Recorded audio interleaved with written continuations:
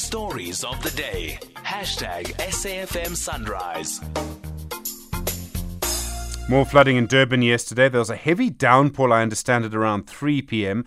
The water seemed to subside quite quickly, but other parts of KwaZulu-Natal still suffering from the heavy rains. In Nongoma, I've seen images of a river lapping the edges of a bridge. That must be quite scary. There were warnings yesterday from the Weather Service of more intense rain following the flooding in Durban over the weekend and the flooding in other parts of KwaZulu-Natal over the festive season. The provincial government in KZN saying it's now talking to national government about declaring the province a disaster area. More than 50 people have died due to flooding in Durban, Dundee and Ladysmith since the start of the festive season. Siboniso Mngadi is the spokesperson for the Cooperative Governance and Traditional Affairs Department in KwaZulu-Natal. Siboniso, good morning.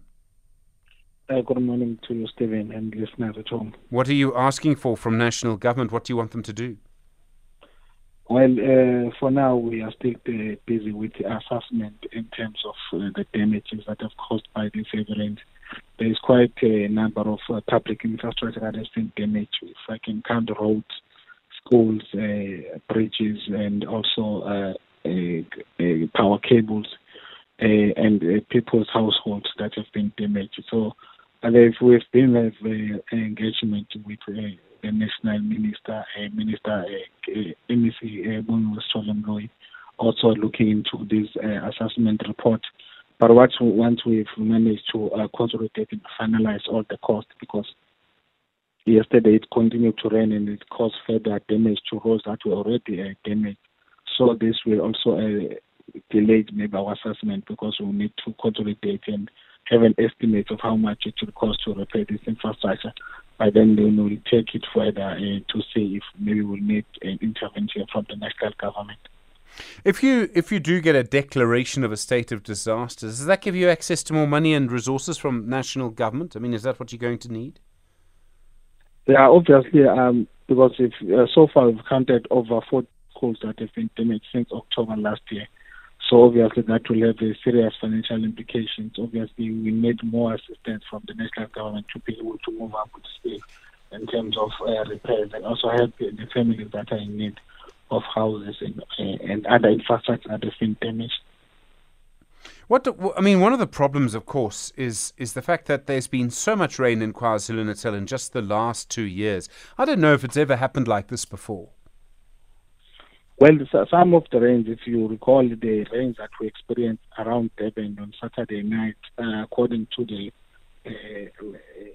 weather services, it hasn't been experienced in a very long time. So we are experiencing something that is very unusual, and it is a challenge to deal with, because these disasters, they come in a different form. I've been hearing other people complaining about water drainage, but I do not think it's entirely the only issue that we're dealing about, because if you look at the incident, and if you look at the number of people that we've lost and the manner in which they died, it differs. It's not only the water drainage, but some people were struck by lightning, with river banks that were collapsing. So it's a combination of many factors. Siboniso, obviously the other thing is around planning. We need to build differently, especially in KwaZulu-Natal because of the flooding. Is anyone in the provincial government looking at that? Oh, we do look at that, but also, as I've put it out, I'll make an example of another road that was affected in the area of Bushanga, which is Churchill Drive. That road was built ages ago, but it also got damaged. And then if it also, the area that gets affected is not only those low-lying areas or only informal settlements. It's formal structures that have been there years, for ages, but they also get affected.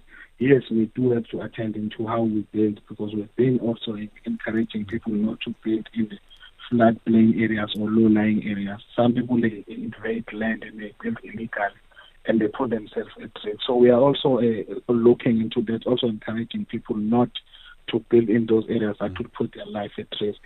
But it is a matter that we need to look at broadly, because it's not only those people that get affected. Siboniso Mngadi, thank you. Spokesperson for the Department of Cooperative Governance and Traditional Affairs in KwaZulu-Natal. You with SAFM.